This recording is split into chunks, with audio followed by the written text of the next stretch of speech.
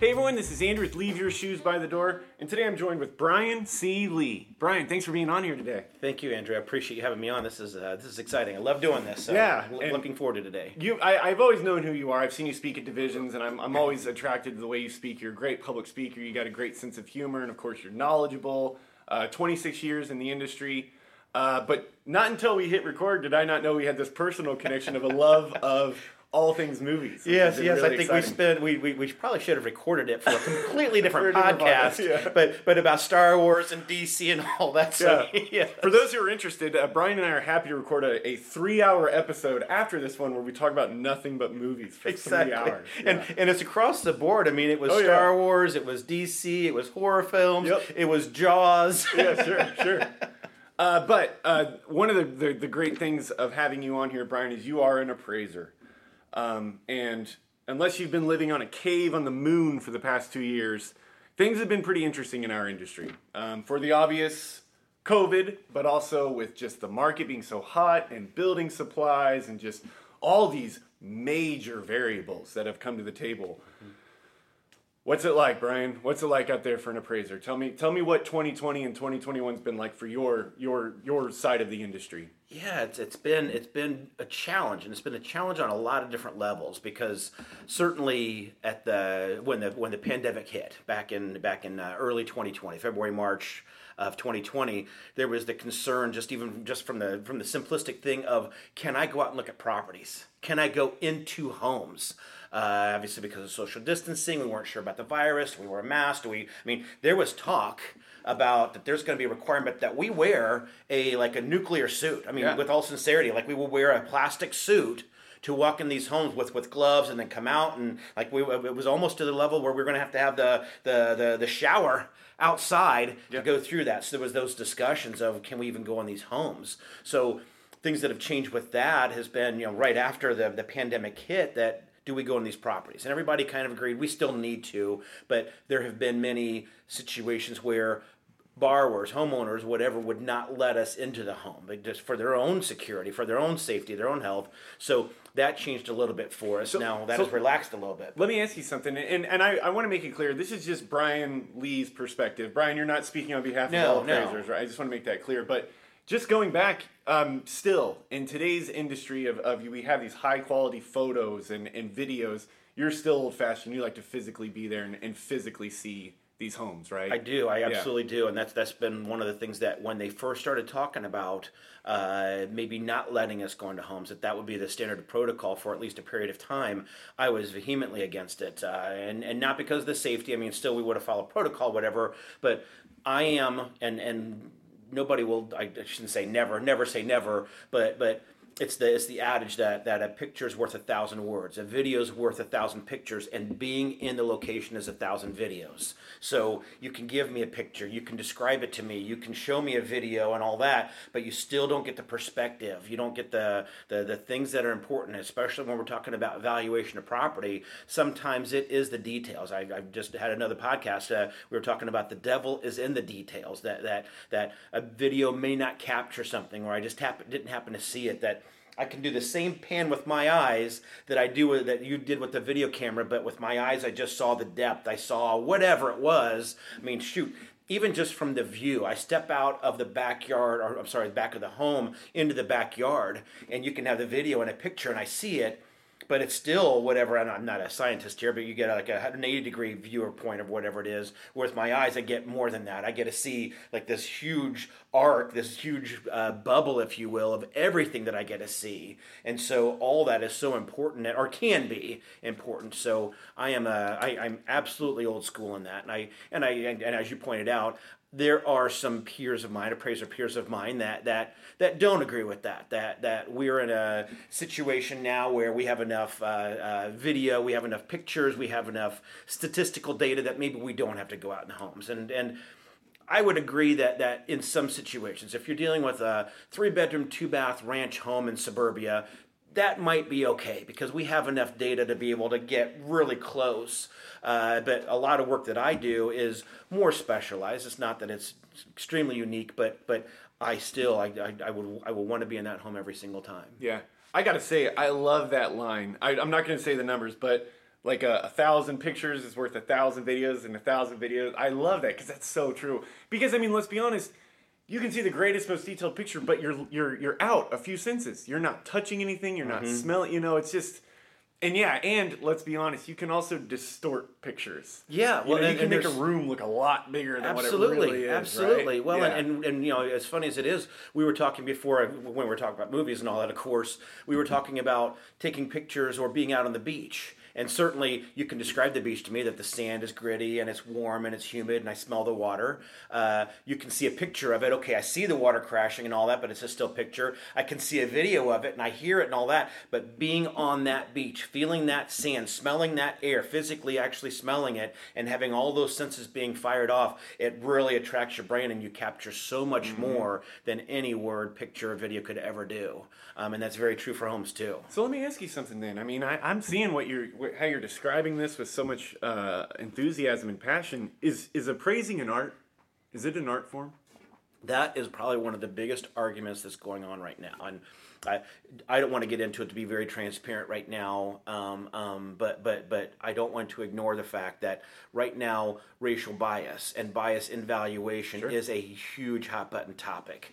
And the reason I bring it up in relation to your question is that some of that art form is under question, is in question because of the standpoint that our appraisal is an opinion of value and it's based upon subjective metrics. There is no objectivity to an appraisal. There are some objective things that we do. I'll measure for square footage. I'll look to see the quality, the condition of the home. Those things are not subjective. You either updated the kitchen or you didn't. It is 2,000 square foot or it's not. So there is some objectivity to it, but most of it is that finesse. Most of it is the art.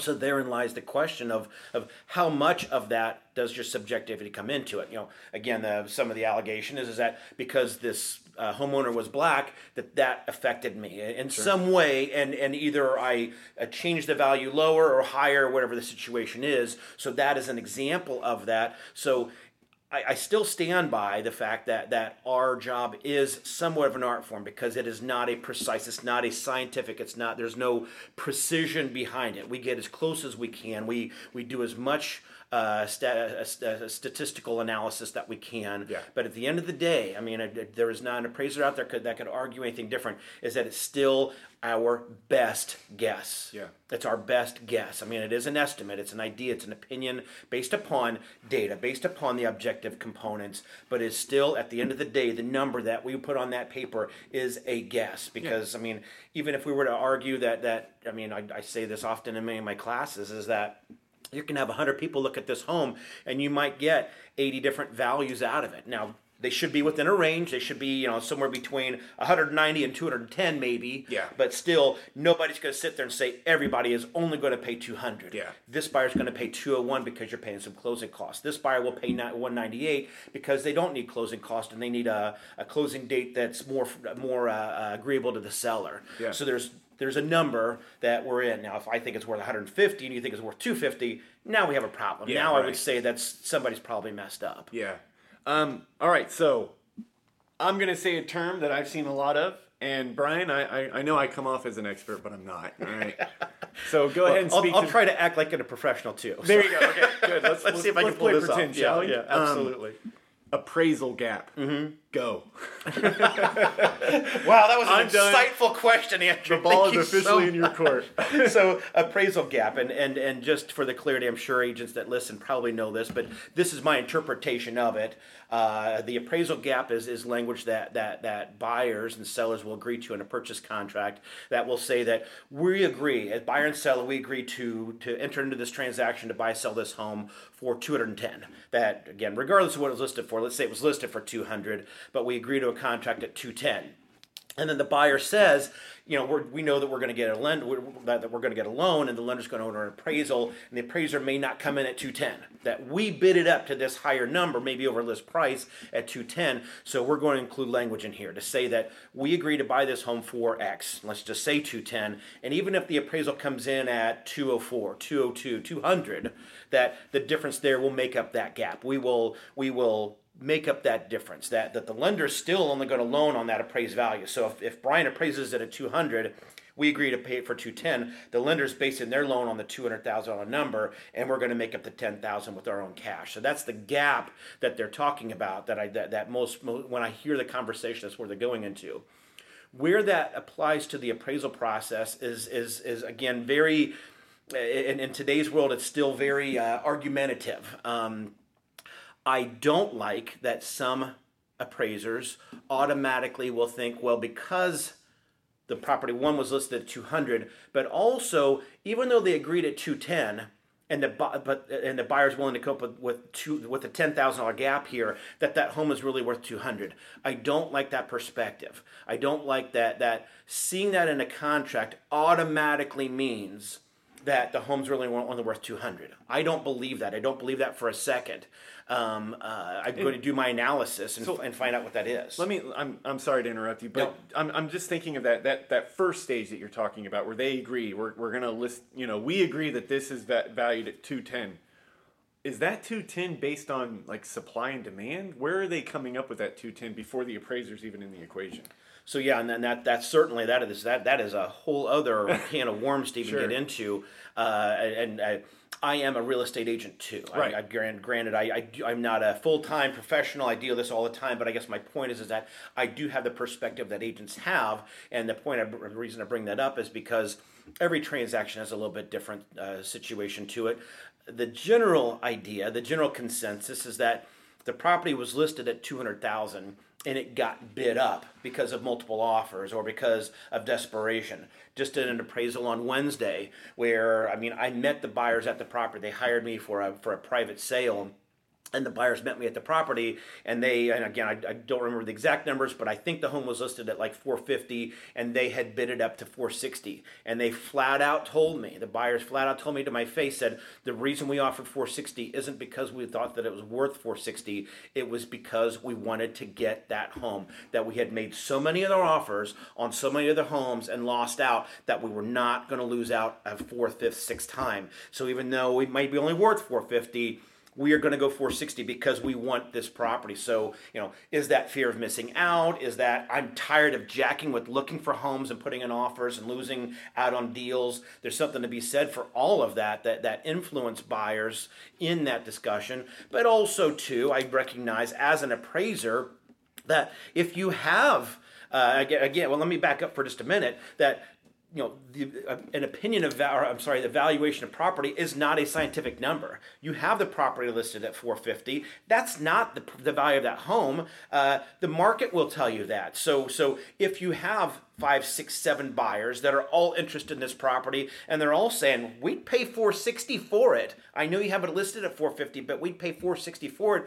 Then maybe that what this buyer did was reasonable. Maybe it was a rational thought. That granted, they did do it, again, telling me that they did it out of the fear of missing out, but also, too, if they had 4 or 5 other offers and 4 or 5 other buyers that were all offering $460, then that tells me something, too. So that's why, getting back to the original conversation, the gap language does not ever bother me. It doesn't influence me one way or the other. It doesn't make me say that home's really only worth $200. Right. You have gap language in there that's going to cover $10,000. So if I come in at $200, some appraisers might say, I'll come in at $200 because I know the buyer's still going to get the home, and at least I didn't screw up the deal. Yeah. And I don't like that attitude. Again, I see it, I recognize it, but I also don't immediately say, well, that home's only worth $200, and I know the buyer's going to come up with a $10,000, so they don't need the appraisal to be at $210. So let's talk big picture. What's at stake? What's at stake if you list a house at $500,000, and then you, the appraiser, has looked at this house every square inch, and you say this house is worth $250 tops, and say for whatever happens, you lose that, and it does go to market for $500,000. What are the implications of that? What's at stake for our delicate ecosystem of our industry? What's at stake there? So there's a lot of things at stake there. One of the things that answers the question, but it kind of goes off at a tangent for a minute, is that remembering that most of the appraisals that are written for agents, or they're not written for agents, I'm sure that's not what I mean to say, but where agents are involved in, is that the appraisal is written for a lender. And so the lender wants to know what the market value of that property is. Now, maybe the buyer thinks it's worth 210. If the market thinks it's worth 200, the lender wants to know the market number, not what this buyer thinks. This buyer might think it's worth 210. The buyer might be willing to pay 210. The lender wants to know that. So the implication there is that if I were to say, okay, well, you bought it for 210, I'll write my appraisal for 210, even though I really only think it's 200. Now there's an implication for that lender, and also to me too, for my license, that I essentially lied, if you will, maybe not intentionally, but still there's some issue with my license that I told the lender was worth 210 when it was really worth 200. I mean, you compromised your professional integrity. Compromised me, and then also I compromised the lender too, that if somewhere down the road that they have to foreclose on this property and take it, and they base their lending decision on 210 when it's really worth 200, then there's a financial consequence there, and then ultimately it can come back to me as well. But there's that situation. Now, on the other side of it is that, you know, I joke all the time, but people can pay whatever you want for something. I mean, I love Star Wars figures, and somebody might look at a Star Wars figure and I'd pay a quarter for it, and I'd say I'll pay you $100 for it because it's worth $100 to me, because I really like this thing. People that are out there that I really want this home, and I know you're telling me it's only worth 200. I hear you, agent. It's 200, but I want this home. I really like the amenities. I really like the location or whatever, and I want it. I'm willing to pay 210. So again, that's where me as the appraiser, it's telling you, buyer, it's really only worth 200. It's not worth 210. You want to pay 210 for it, then please do. And again, that's where the gap coverage comes back in to say that the buyer says, I know it's worth 200, but I really want it, and I'm willing to pay for it. I'm willing to do that. So there's that. The final implication that I see is that down the road, what's going to happen? They buy that home, they pay the 210 for it, and a year, 2 years from now, they want to refinance or they want to resell. Oh, sure. What does the market do? Are they going to be able to get their money back out of it? Will it continue to go up? Again, I sound like I'm tooting my own horn, but I'm a financial analysis, I guess. I'm an analyst, and I love crunching numbers. There is something to be said for an increasing market, and even though you may pay more for a property now, if it continues up at its current appreciation levels, you're going to make up for it. But also, too, forgetting appreciation, let's say you buy it at 210, and a year from now it's still only worth 210. If mortgage rates, you get a loan today and it's at 3%, but this time in 2022 interest rates are 4%, let's say, your cost of living has increased a year from now. So I'm willing to pay $10,000 more today, and I know it's a little bit overvalue, but I'm getting it at 3%, as opposed to I'm going to wait until the market slows down and the market isn't crazy and we don't have appreciation, and I'll buy it at 210 in a year, but now I'm buying it at 4%. So now it's more expensive for me, because when you take that 1% over a 30-year mortgage period, you're paying a heck of a lot more than $10,000 that you're paying today. So again, those are all the things that really go into it. It's not just as simple as saying that the home isn't worth 210.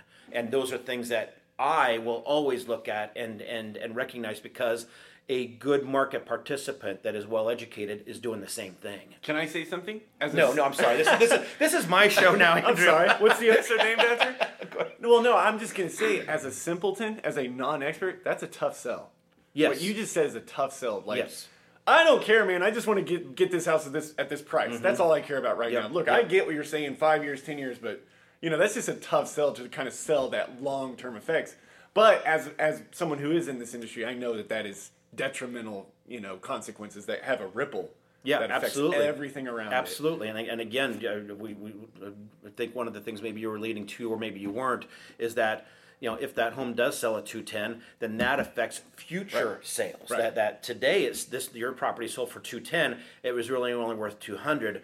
What will that have on future properties? Because now maybe those future properties are artificially inflated as well. Yeah. And so there's a concern over that again, we don't know what that is. I mean, that's where we have to get the crystal ball out to figure out what's the future going to hold for the economy, for the real estate market in general. Will it continue up, or it will eventually stagnate? It will eventually catch up to itself. But is that a year, 2 years, or is it next month? So I know, and we're going to get into that. Well, I'm going to get into it now because I want the audience to understand where you're coming from. You are an enterprise. You're a one-man enterprise. BrianClee.com. You're the director of the 2013 Indiana Real Estate Institute. You do motivational speaking. I saw you at 3 division meetings. I mean, you're not just an appraiser. I mean, you really are kind of a champion of your field. And I'm just asking, just from your personal experience, have you, and not even, it might not even happen in central Indiana, but have you seen a situation where they have that artificial inflation and then these homes are selling for prices that don't make any sense? And have you seen that before? And what like you're seeing this like bubble, right? Have you ever seen anything like that in the country? In the country, no. I would say, I mean, again, we talked earlier that now I'm showing my age a little bit. I've been in the industry, been in as appraiser since 1995. So I've been through 3 recessions now. I'm going to make you feel old, say you've been in it for a quarter century. Is that okay? Oh, man, yeah. I've never had it put that way. Thank you so much. Facts. Now. That's a fact. Can we say that I started when I was like 5? Is that believable? Maybe. So at least I'm not as old as I actually am. So... You're in your second millennium exactly. of appraising. How's that sound? Right. Yeah. Thank you. Yeah. So the closest thing that I have seen come to it, and it's different, so it's not the same, was the recession of 2008, right. 2009. Yeah. Seeing, again, not to the levels that we're seeing it today, but still this feeding frenzy and what people were doing back in the early 2000s, 2001 to 2006, 7, and all that, where there was some frenzy, not insane as it is today. So I've seen some of that, and obviously we saw the result of it. Now, I want to be clear, I do not think that, and I don't think any economist has seen this, is that we're heading toward that kind of a recession. I think there will be a correction. I think there will be some sort of an economic shift, not to the level of 2008, though. So 2008 was driven by a lot of other things.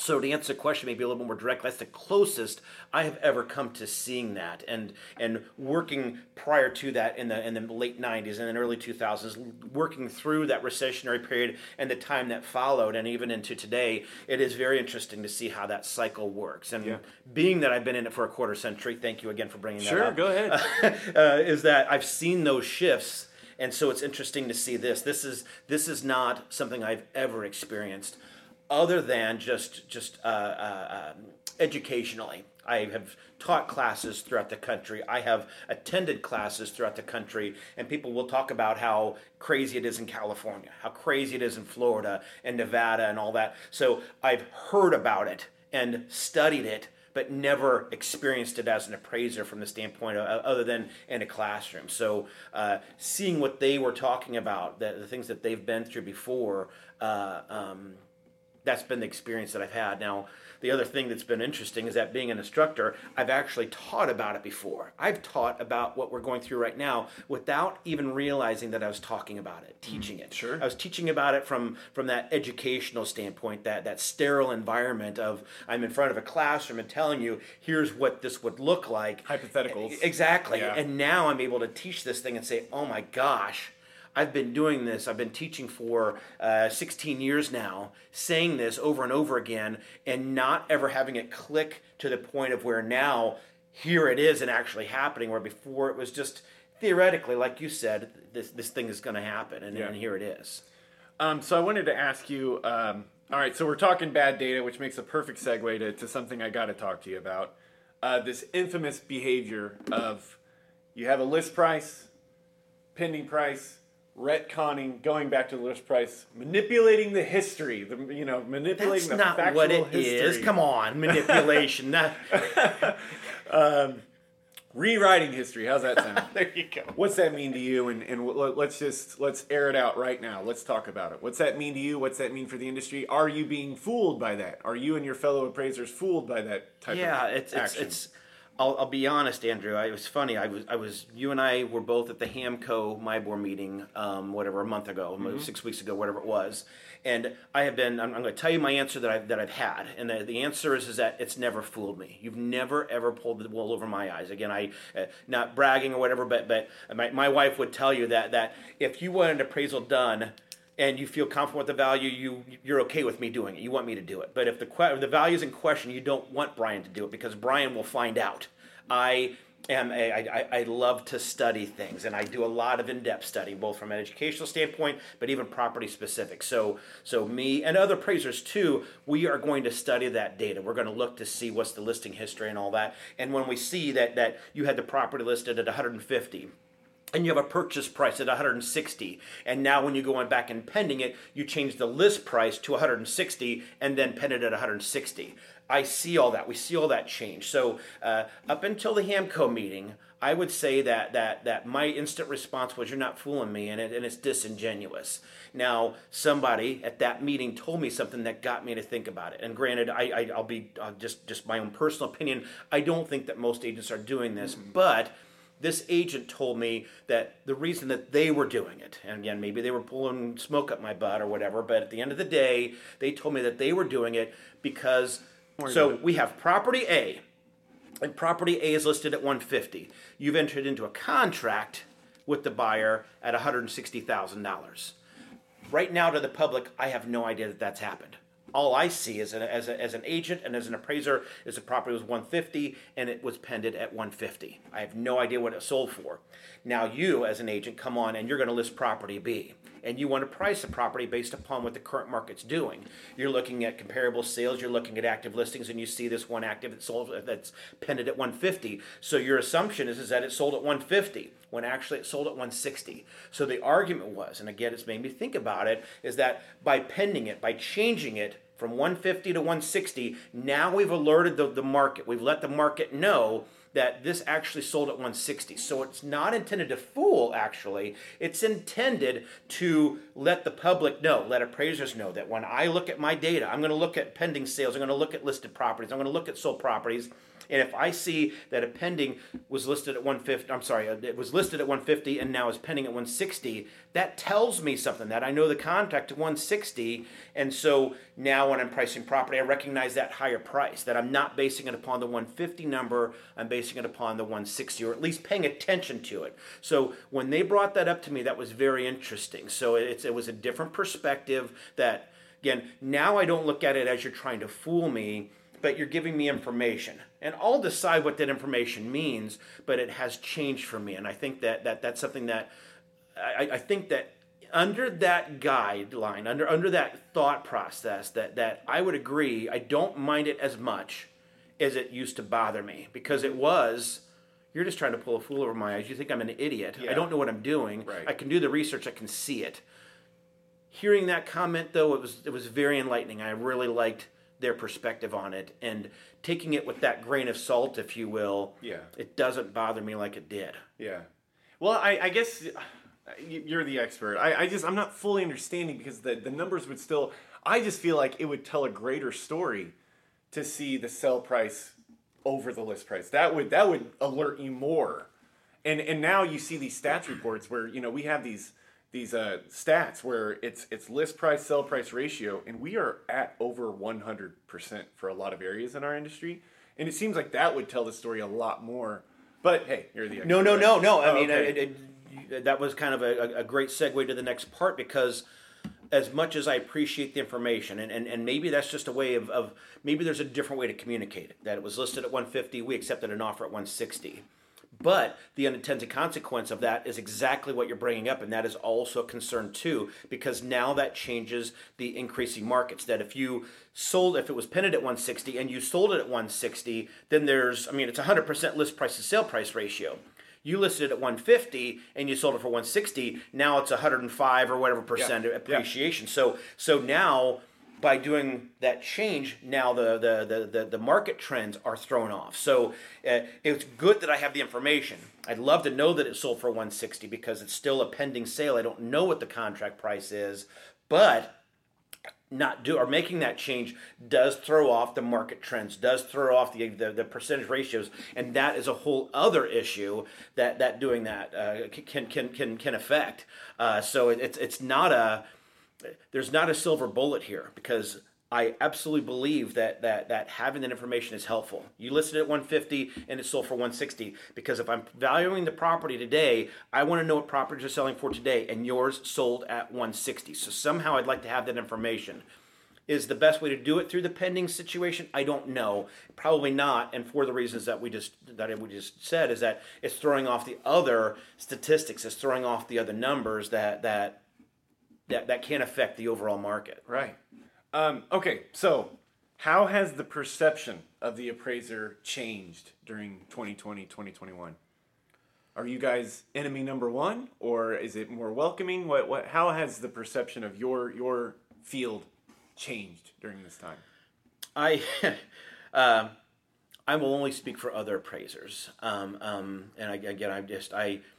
I am a huge advocate of education. I am a huge advocate of talking to agents. I do not have any problem communicating with agents, and I know some appraisers do not like that, won't do that. And the reason I bring it up is that I'm going to say this proudly, I cannot remember the last time that I got into an argument or any kind of an issue between me and an agent. Yeah. If there's an issue that I see, I'm going to communicate with that agent right off the bat. I'm going to say, okay, here's what I'm looking at. What are you seeing? And at least, if nothing else, I'm not saying I'm going to come up with your number, but at least we've had a communication where you know what's going on now, as opposed to me just hitting you blindside and you don't even know what's going to happen, or at least understand my rationale. So, from that perspective, knock on wood, and I'm doing it if this is wood, is that I cannot honestly remember the last time that I've had a negative attitude thrown my way, but it's because I'm a huge advocate of educating and communicating to help people through this.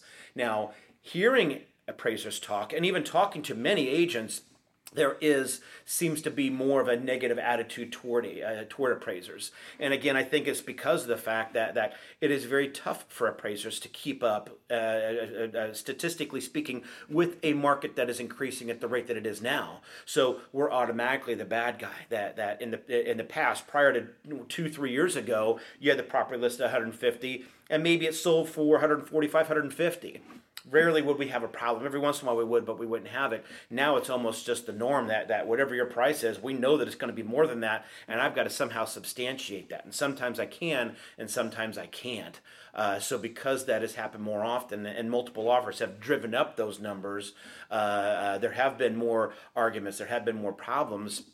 And the issues that I've seen with that from the agents is that they're not providing any information. They're arguing. And they don't have anything to argue with. They don't have any data to prove. In the past, they may have had that. They've had a reasonable argument where I could say, this home was listed at 150, it sold for 145, and here's my data. Now, the home is listed at 150, and my data indicates 150, but this buyer offered 160, and I say to the agent, what data did you use to do that? Well, we had multiple offers. That may not be enough. So, hence, therein lies the argument, is that there's not a rational argument. Here are comps that support this. Now that's just what the buyer wanted to do. Yeah. And so since you don't have any reasonable argument to make, then therein lies where the frustration comes into, is that just because the buyer did it, believe me, it's the more often than not, the argument that I see from agents is that the market value is what a buyer and seller will pay. I disagree. Not when we're talking about one transaction, not one buyer and one seller. Your buyer and your seller may have come up with that price. You can always find an outlier. Market value, there's always exactly, an exception. exactly. Yeah. So the market value is what the most number of buyers would pay. And if most buyers would pay what you've sold it for, then there's something that I can analyze. But if there's not, and you have this one buyer, you hit the nail on the head, is that how do I know that buyer isn't the statistical outlier? I mean, I've seen crazy things where people have offered $30,000, $40,000, $50,000 over list price, and I'm like, I mean, if you're coming up with cash, spend all the money that you want because it's yours. Yeah. But you're not going to get me to believe for a moment, probably most likely, that the most number of buyers would pay what you're paying for it. You might want to, but not the market. Do you believe that appraisers and realtors have a cooperative relationship for the greater good, or is it truly just almost like a combative tug of war? I hate that it's turned into a combative tug of war. I have never taken it. I shouldn't say never. I never say never. You might go back to a long time ago where I said something like, we're always at odds with each other. Sure. But and something I've believed for a long time now is that we are not. That we are all in this together. That we are all professionals. We're all in the same real estate industry, and that appraisers I'll speak for myself, and most appraisers that I know are not against agents. We're not trying to be combative. We're not trying to kill the deal. Right. I know that, and I don't like that agents more often than not, at least from my perspective, talking to them, teaching them, speaking in front of them, is that they have that negative opinion that appraisers are just out to kill the deal. What I like to educate agents on is that we're not killing the deal, is that as an appraiser, there's a process that we have to go through. There's a lender that we have to answer to. There's underwriting criteria that we have to meet. There's a lot of things that I may, just in theory, be sitting down with you and say, I agree with your value. I can see that in the realm of all things that just sitting here and having a casual conversation, I might believe your value, but I can't just tell the lender, I believe their purchase price, so just go with the lender. The lender's going to say, no, Brian, we want a report. We want this detailed report. We want some statistics. We want some analysis. We want some things that are in here. We have an underwriting criteria because we've got to sell this on the secondary market to Fannie Mae, Freddie Mac, Ginnie Mae, and they have criteria to sell it to them. So we have to meet that stuff. So I'll agree with your value, but I can't give the statistics. I can't give the numbers. I don't have data to support it. Even though I may altruistically agree, I get where you're coming from. I understand why you're doing it, and I'm not mad at you for offering your price. If I don't have the data, then the lender isn't going to believe me, and neither will Fannie Mae and Freddie Mac, and that's what we're up against. So it's not me being combative with the agent. It's not me saying, I don't like you and I don't want your number. It's that I can't prove this thing.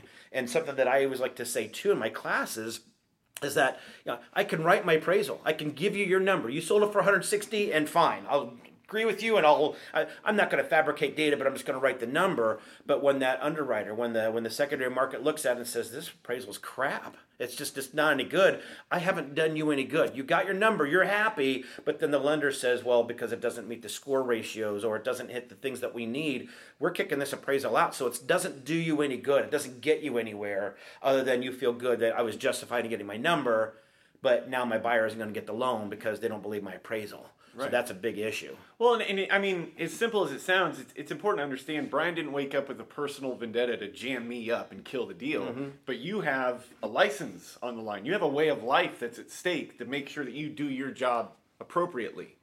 Absolutely. And it's just as simple as that. I mean, and again, we are, even though it's an opinion, I'm giving an opinion to allow people to make informed decisions. Most of the time it's for the lender that they're making an informed decision, that we want to make a loan and we want to know what we're getting into before making that loan. But also to some degree, buyers are looking at my appraisal too. And they might say, I offered 160 on that home and Brian says it's worth 150. I'm okay with that. I knew that going in. I kind of assumed that it was 150 and I'm willing to pay 160, but at least now the buyer knows, as opposed to me saying it's 160 and the buyer feeling good and then finding out actually it was probably only worth 150.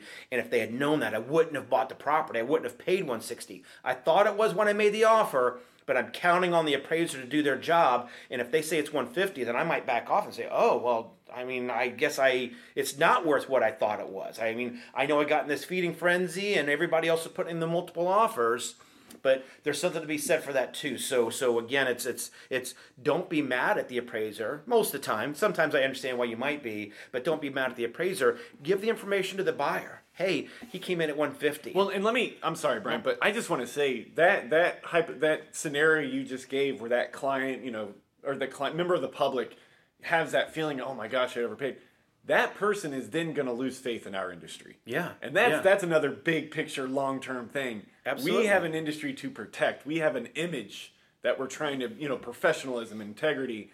And you have these mishaps and this miscalculation and he said, she said. All the time that's happening, that member of the public is losing faith in this system, and that affects us all. And again, we haven't even seen the ramifications of it yet. I mean, we're still living in that history that we'll see in a year or two, where that buyer that maybe overpaid for the property today, that was uninformed in that purchase of the property today because they thought that it was worth the number that they paid for, and then a year from now they go to refinance or they go to sell it and they find out I'm not getting the number that I thought. Yeah. And so now I'm mad at the appraiser, I'm mad at the lender, I'm mad at all the agents that were involved, and here's the lawsuits, and here's the, like you said, even if there's not lawsuits, it's still just the loss of faith. And I'm going to go to my book club and I'm going to tell everyone at book club about how all these real estate people just jerked me around Yep. and saw me as the bottom line. And Yep. it's just it's a fact. It's just what's going to happen. Absolutely. So I'm going to give you a number, and you make your decision. Again, somebody can say, Brian, that house is worth $200,000, and I might be willing to pay $225 because that's what I want to pay for it. But at least I know that it's only worth $200. Yeah. So I'm making an informed decision. And letting the buyers decide what to do with that, letting the lenders decide what to do with that information. All right, well, we're going to take a quick break so that we can hear from the MyBOR updates. Hello everyone, I am Jamie Barb and welcome to the MyBOR Update. August kicks off MyBOR's first of 3 classes all about the appraisal process. The first one in August is for appraisers and the 2 coming up in September and November are for realtors. So be on the lookout for those registration opportunities coming soon. If you are a residential appraiser and would like to earn free CE credit, join us Thursday, August 24th, 10 a.m. to 12 p.m. for a live session presented by National Appraiser Educator Jason Telema. In it, you will learn how to recognize and apply market conditions in the appraisal process and gain a better understanding of how market conditions can impact the value opinion. Also, in August, don't miss out on the newest MyBOR class, the BLC Rules and Regs. Are you wondering what are the best practices to avoid the most common compliance violations? Grab this unique opportunity to better understand the rules and regs and have your questions answered during the open Q&A with MyBOR's Data Integrity and Resolution Specialists.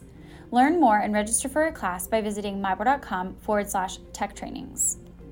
Join us September 17th for At Home with Diversity. The At Home with Diversity course is a 7-hour class that addresses the topics of diversity, fair housing, and business planning development. This will be taught in person at MyBOR on September 17th from 9 a.m. to 5 p.m. Lunch will be provided to registered attendees. After successfully completing the course, realtors are eligible to apply for the official At Home with Diversity certification. Learn more and register by visiting mybor.com. As many of us start to feel like life is back to normal, we are reminded of the families and individuals still struggling with economic recovery, isolation, mental illness, and stable housing.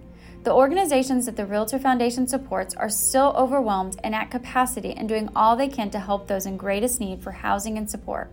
Last year, we asked you to lift others up with us. We are reminded now that we need to keep lifting others up. Please mark your calendars for August 26th. Lift Others Up Day, a day of giving, inspiration, and fun. Small donations throughout the day will help fuel grants to local nonprofits on the front lines of addressing homelessness. Don't forget to wear your Lift Others Up shirts. Our annual Realtor Foundation golf outing is set for Thursday, September 16th at Eagle Creek Golf Club and presented by Wheaton Moving and Storage.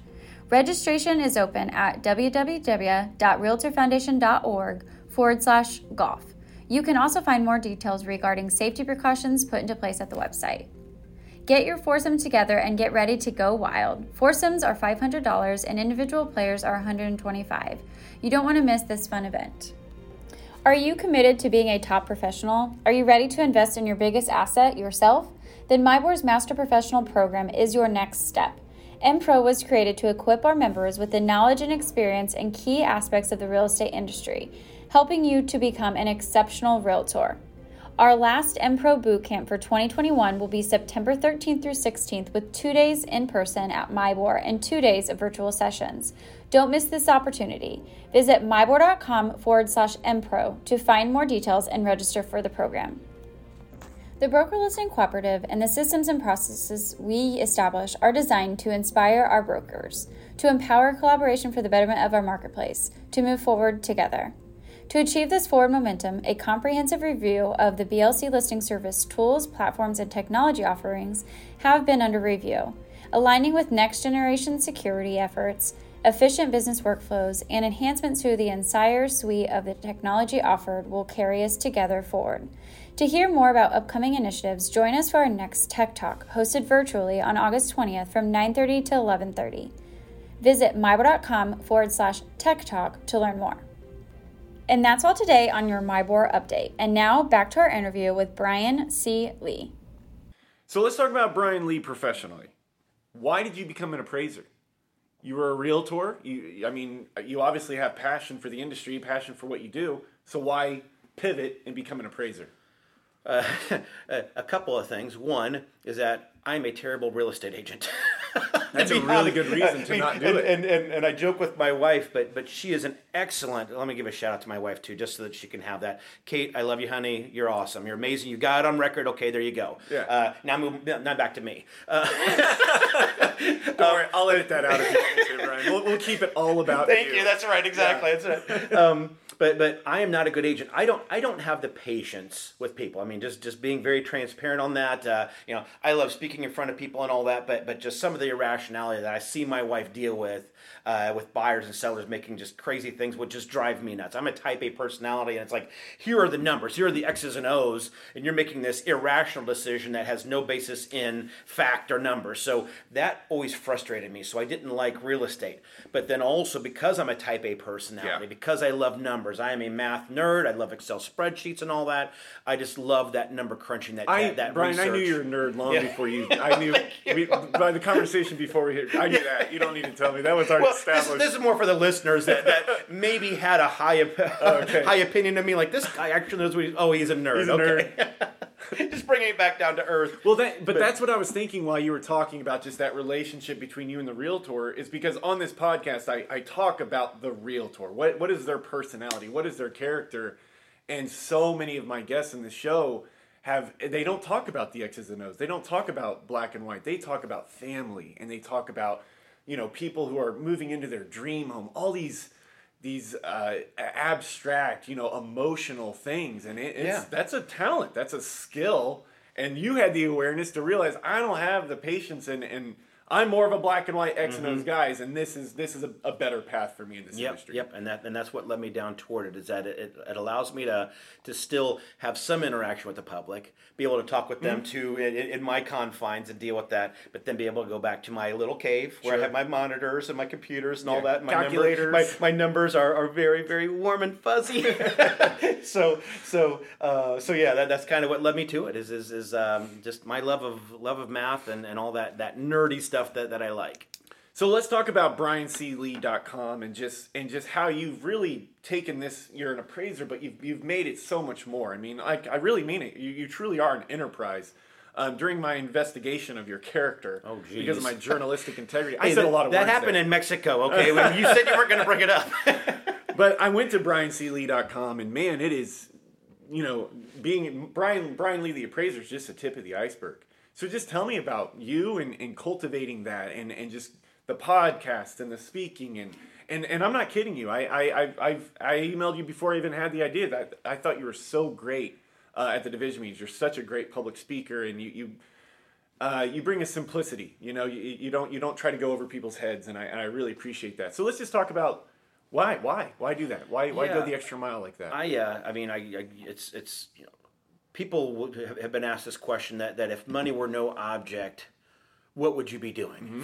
People do what they do because they make the money, because they have a lifestyle that they want to maintain and all that. So they do the work, but they don't like it. And for me, it's an educator. I love educating. I love both seeking the information, taking classes, as well as giving that information. So appraisal kind of ties into that a little bit, obviously, from I'm helping educate. I'm doing the research, and I'm putting that out there. But well, just between you and I, LOL. Yeah, but exactly. Isn't education just the answer to all of life's problems? If you just learned about it, you would understand it, and then you would truly realize what needs. I just feel like you see most conflicts, and it's just like, if only everyone would pause and just educate themselves on what's really going on, whether that means empathy and different perspectives and history and you know what I mean? I feel do, like and education that's is absolutely. the answer. There's education on both sides of that for me. That I want to get information out. That's why I love to have the podcast. That's why I have that. That's why I come out and speak at the various meetings. That I do that is because it's my ability to get out there and help educate agents. That I can sit in front of them and give them kind of pulling back the curtain, if you will, as opposed to there's this appraiser that's sterile and only about the numbers and they're just out to get us and kill the deal. It's like, no, actually, let me pull back the curtain and educate you. But But then also, to your point, just like I had mentioned, is that I was at the HAMCO meeting and somebody educated me on a perspective on that that pending the retcon that you had mentioned. And you were empathetic, and you put yourself in their shoes, and you kind of understood it a little more. Yeah, so I can take that. And then you evolved your opinion on it just a little bit, right? Yeah, and it's something more that I pay attention to. So that has driven me to do that. And the other thing too is, again, this is going to sound so conceited, but and with no indifference, I won't name names, but I have my GRI. And I took that down in Bloomington back in the early 2000s. And for the people who don't understand, what's a GRI? I get it, but just in case someone GRI is Graduate of the Realtor Institute. Okay, it's cool. It's kind of like I like to say it's like the master's degree. Like you went through the realtor school or real estate agent school to become that. You took the lower the associate level classes, and the GRI is just one of those advanced classes. Sure. Okay. And I took the class, and when I took the class, one of the things that they had is they had an appraisal section in there, which at that time I was already an appraiser too, so I already had a perspective. And the guy that spoke was, I know him. I have high respect for the man. So again, if anybody does the research, please, I truly have respect for him. But he was a boring speaker. Yeah. And so as much as he had great information, and as an appraiser, I'm going, yeah, you're saying the right things, but everybody around the room is drooping. It can be up here. Exactly. Yeah. And they're lost. And it's like, gosh, I wish that you had some more energy. I wish that you could provide that, because you're giving some great information, but just the way they're presenting it is not. And not that it has to be entertaining necessarily, but it's also not the Ferris Bueller, the Ben Stein, the Bueller, and that kind of a thing where it's just not. I'm not hearing you, and it's not because it's not getting information that I need to know. It's that I lost that, and seeing that kind of tied back into me wanting to educate, and knowing that again, this is just knowing myself, is that I have a personality. I'll just say that. Hey, that get me in front of a crowd, totally. and I'm going to teach you, but I'm also not going to say, so an appraisal is technically a market value opinion, and there's the technical piece of it, and speaking in a monotone voice. And Brian, here's this thing, and here's all that. I could have Googled that and gotten literally what you just said. Yeah. I don't need you to regurgitate what's already in black and white on the internet. Yes. You know what I mean? So put that human touch into it, right? Yeah, and making it, again, bringing real life instances to it, and again, making it a little bit entertaining. I don't think that I'm funny by any, to my kids I think I am, but they always tell me that I'm not. Yeah. But outside of that, they keep you humble. They do. Gosh, they do. My daughter, you're talking about me being 25 years in the business. She reminded me that I'm 51 this morning before I left. Thanks. Oh, that's nice of her. Thanks, daughter. Cool. Yeah, you're not getting dinner tonight. But that.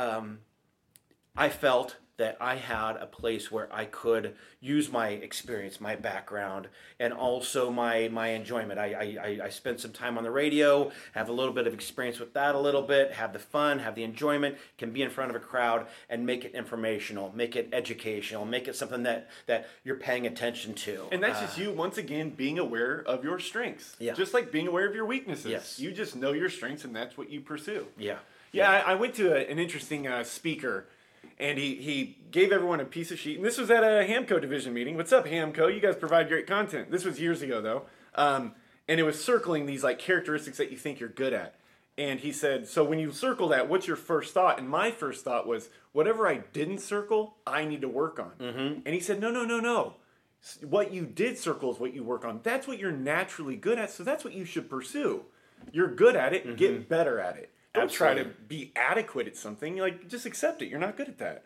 And that's always stuck with me. And I mean, that's I love that. Yeah, I love that. And that's exactly what I'm not even thinking about it in that perspective, but that's exactly what I've done is that there are things that I mean, as arrogant as I like to say that I am sometimes, I feel like I'm a good appraiser. Mm-hmm. I certainly don't think I'm the best appraiser. I think there's guys out there that have a lot more technical proficiency, that be able to rattle off specific things about the appraisal process better than I could, without question. But again, I have a pretty good understanding of it, a good understanding, but I, more than most of them, have the ability to communicate that in a way that people want to hear and pay attention to and all that. So that absolutely, that is the part that I focused on, not learning every single detail of the appraisal process. I know if I were to put a number to it, I know 90% of it, let's say.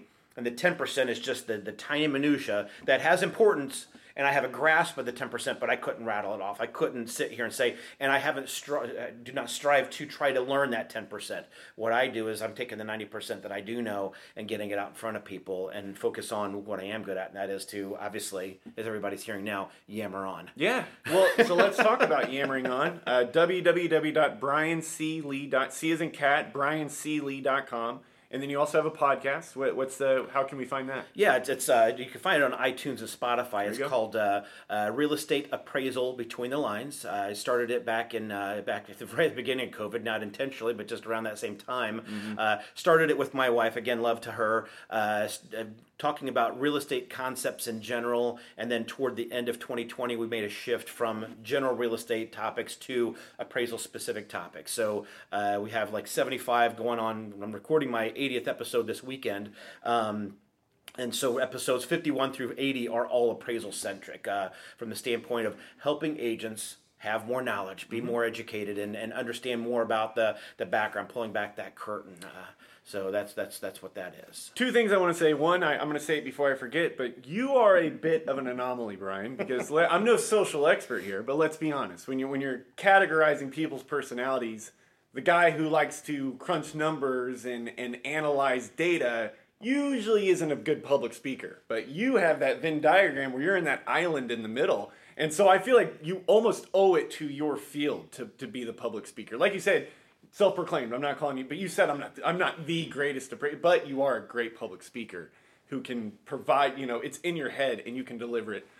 So I mean that, and you acknowledge it. I don't need to tell you this. Yeah, and it's funny is that I mean, and with all sincerity, I mean, again, a personality profile or whatever, but I'm an extroverted introvert. Right. That I mean, and my wife, we just had this conversation that you get me in front of a crowd, and I am electric. Yeah. I am on fire. I'm ready to go. You see me at home, and I'm very reserved, and I'm not. I mean, outside of a few things, but it's like I'm focused, and not that I'm mean or whatever, but I'm a different person when I'm not in front of a stage. So I am that anomaly in that way. Yeah. But I probably in my private life am more of the typical statistician that you would think about. Yeah, sure. But being on a podcast, being in front of a crowd is like there's just something that switches. It's like the I don't know. Something inside of me kicks in. You're in good company, man. I love it too. I'm sure a lot of people listening know. I love it too. I love being in front of a group and getting a laugh or teaching things and communicating and learning together. It's just so fulfilling. Absolutely. So let's talk about that.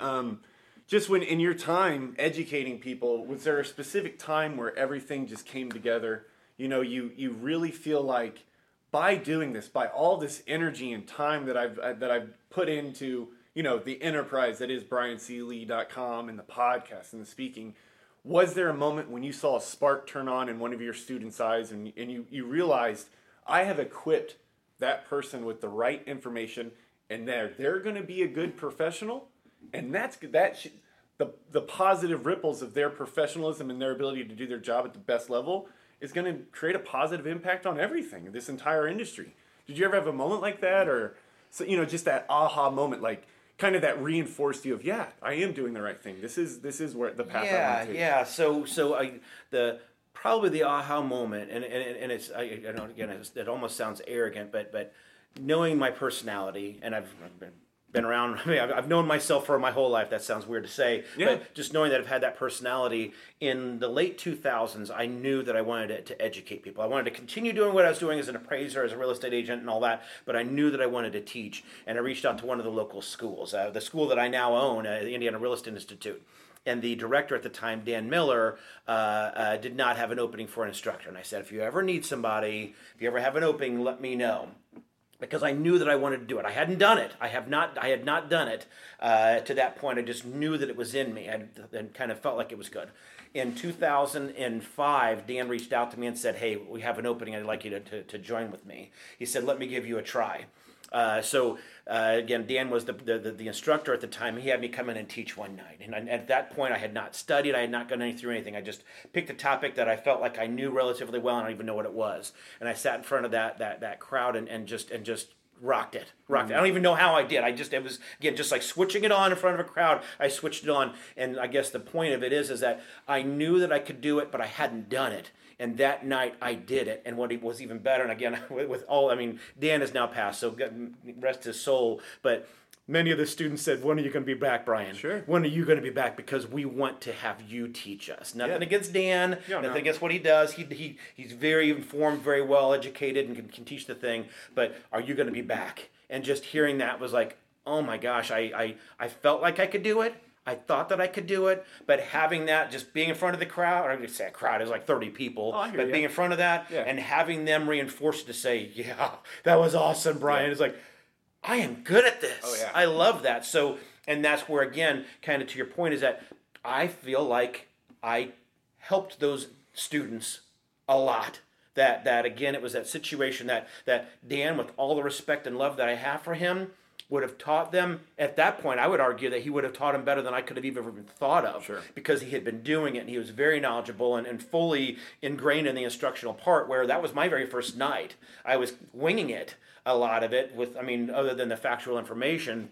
But I was able to take that with almost nothing and able to change things to the point where people were like, I understood what you said. I really liked what you said. It made sense to me. Mm-hmm. And so I do like to think that. And then it wasn't an aha moment after the fact, but I still stay in touch with many of my students. And I love to see them talk. Of course, nobody ever gives me credit. If you're a student out there, I'm still waiting for the credit. Come on. And the royalty check too. But that I see them go on to become, fantastic real estate agents. They're top producers and doing great. And man, that truly warms my heart to see that again, not out of an arrogance, but to know that I had a little bit of a hand in it. Granted, they studied, they put in the effort, and give them all the thing. But maybe I contributed 1% to their success by giving them a good foundation and giving them a fun educational experience where they did learn some stuff. And that I've got to think that as they're going through transactions, that they're like, I kind of remember Brian saying that in class. I didn't think I was going to need it, but I remembered it because he kind of gave me a good analogy, and I remembered it, and here it is, and it's been helpful. So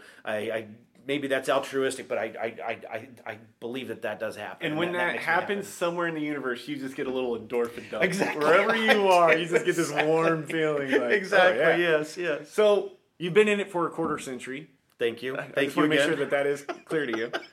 For the next quarter century, and I hope you stick around. Selfishly, as a MyBoard employee, I think you're such a great figure, and I certainly hope you have a long career ahead of you. Selfishly, thank you. I can tell you like what you do. Yeah. What's the future of the appraiser? Next, of the appraiser years, or me? The appraiser. The appraiser. Okay. Of the appraiser of your field. What's the future? There's a lot of discussion about what that looks like. Certainly, we're looking at a lot more statistical analysis. That's something that just being in it for the quarter of a century, seeing where back in the early 90s, early to mid 90s, there wasn't a lot of statistical information. We still used some statistics. We still did some data, but it was very rudimentary because we didn't have the internet, or it was just it was becoming a thing back then. Oh yeah. So data wasn't heavily available, not easily crunchable. And as time has gone on, that data is now very readily available. The cards are all laid exactly, out. And there's all kinds of statistical models. There's all kinds of different things. I mean, Zillow is a representation of it. Not that I do not like Zillow, but I mean from the standpoint of the valuation. But the point is that they are proving that this has some legitimacy. Now it still is in its infancy because there's algorithms that they're working through, that an algorithm doesn't see what's in a home. But to answer your question, is that I see more of that being part of our appraisal process. It already is, but even more so, where computers do get smarter, where programs do get smarter, the algorithms do get smarter. We have even more data. We have more ways of collecting those things. So the appraisal and the appraisal process is going to change a lot. And unfortunately, I'm afraid that it's going to go away from being in the home. And again, that's where me being old school is still not a fan, and where I would argue that can also have a hindrance to our world. Now, again, we have a 3-bedroom, 2-bath home in suburbia. I would say those statistical models are relevant, and you probably don't need an appraisal. So I see more of those appraisal type of assignments going away, but you're still going to have properties like FHA and VA, for example, that part of the thing that we do as an appraiser is not just the valuation. Certainly there's that part of it too, but we're also looking for minimum property standards. And there's not an algorithm right now. Until they develop an Android that can go in, or a drone that can fly in to see there's some peeling paint, there's some defects in the plumbing or heating system, there's still going to have to be a human being in those properties for those things. And even still... And can we just acknowledge, if R2-D2's doing appraisals, I mean, that's so cool. We'll that is just cool. accept it. If R2-D2 does it, okay, I'm out. I mean, then I'm out. It's like, we'll I gotta let him. Like, I'm gonna give it to him. Yeah, that's right. Absolutely. Hopefully that happens like way long time from now. After you're retired. I do want to see it though. Like course. on my deathbed, I'm going away, and they're like, "Here's this new R2-D2 model that can do." It's like, that's cool. Yes. I'm dead. Flatline. But also too that there's still always going to be the need for an appraiser. That I don't see, at least in my lifetime, ever going away, because you'll still need, there will be some situations, some property types, unique or whatever it is, always that where gray you're going to area. need to have somebody in that home to see it. That you have this $1 million home that has all these detailed things that again, you can't. You have $1 million homes that range from $1 to $4 million. Where does yours fall? Yeah. The algorithm's going to say, I think it's maybe 2.5, Yeah. And maybe it's 3 or maybe it's 1. So you will always need that, and so from the appraisal industry specifically, appraisers will have to adapt to that. Recognize that the need for us to do those suburban homes probably aren't going to be needed anymore, or very limited, much more limited.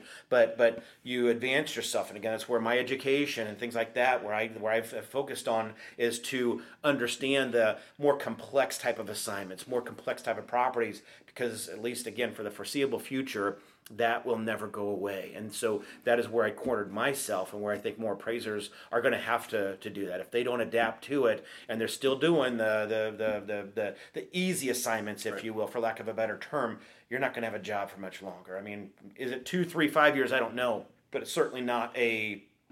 You ask what's going to happen in the next 25 years. Easily in 25 years, that part of our work is going to go away, or will be significantly changed to the point of where it's not going to be economical probably for us to do it. Yeah. Because a computer can do it, or anybody can do it, because there's the new Zillow or the new algorithm that can crunch a number in a suburban area. And I can tell just by talking to you for an hour. I mean, Brian Lee, you're never done learning. You're always hungry to learn more. And I do. Yeah. It's one of the reasons that I teach, and I say this with all sincerity, is that and it sounds so corny, and I know people have said it before, but I have experienced it, is that I learn more about the things that I do by teaching it, both by making the connections, but also having people push on me, throw something else at me, say, Brian, I saw this, and getting me to think. So part of my educating becomes part of my education. Yep. Where I've learned so much, and that's also driven me a lot to do that. So I love to have these conversations with you and with anybody, because I will walk away from every conversation with learning something. That's if I don't, then I didn't do what I wanted to do. Yeah. All right. One last question, probably the most important question of our conversation: who is the best Batman?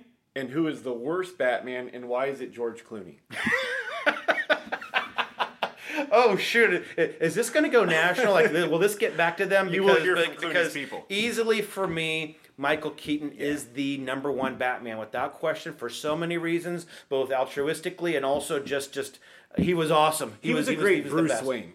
Not just Batman, but he was also a great Bruce Wayne. Fantastic point. Yeah, he was an excellent Bruce Wayne. Just the way that he pulled that off, I just loved what he did. I mean, and even just the way that Michael Keaton pulled that off with Jack Nicholson in the initial Batman movie, just set the whole thing for me. And then 100% agree. 100% agree. George Clooney, I mean, great actor. Yeah, I think he's an Academy Award winner, probably. Mm-hmm. Mad props to him, but I'm sorry, just the whole thing. Just the whole thing. I mean, just sorry, Joel Schumacher, you missed. It was a big whiff. Swing and a miss.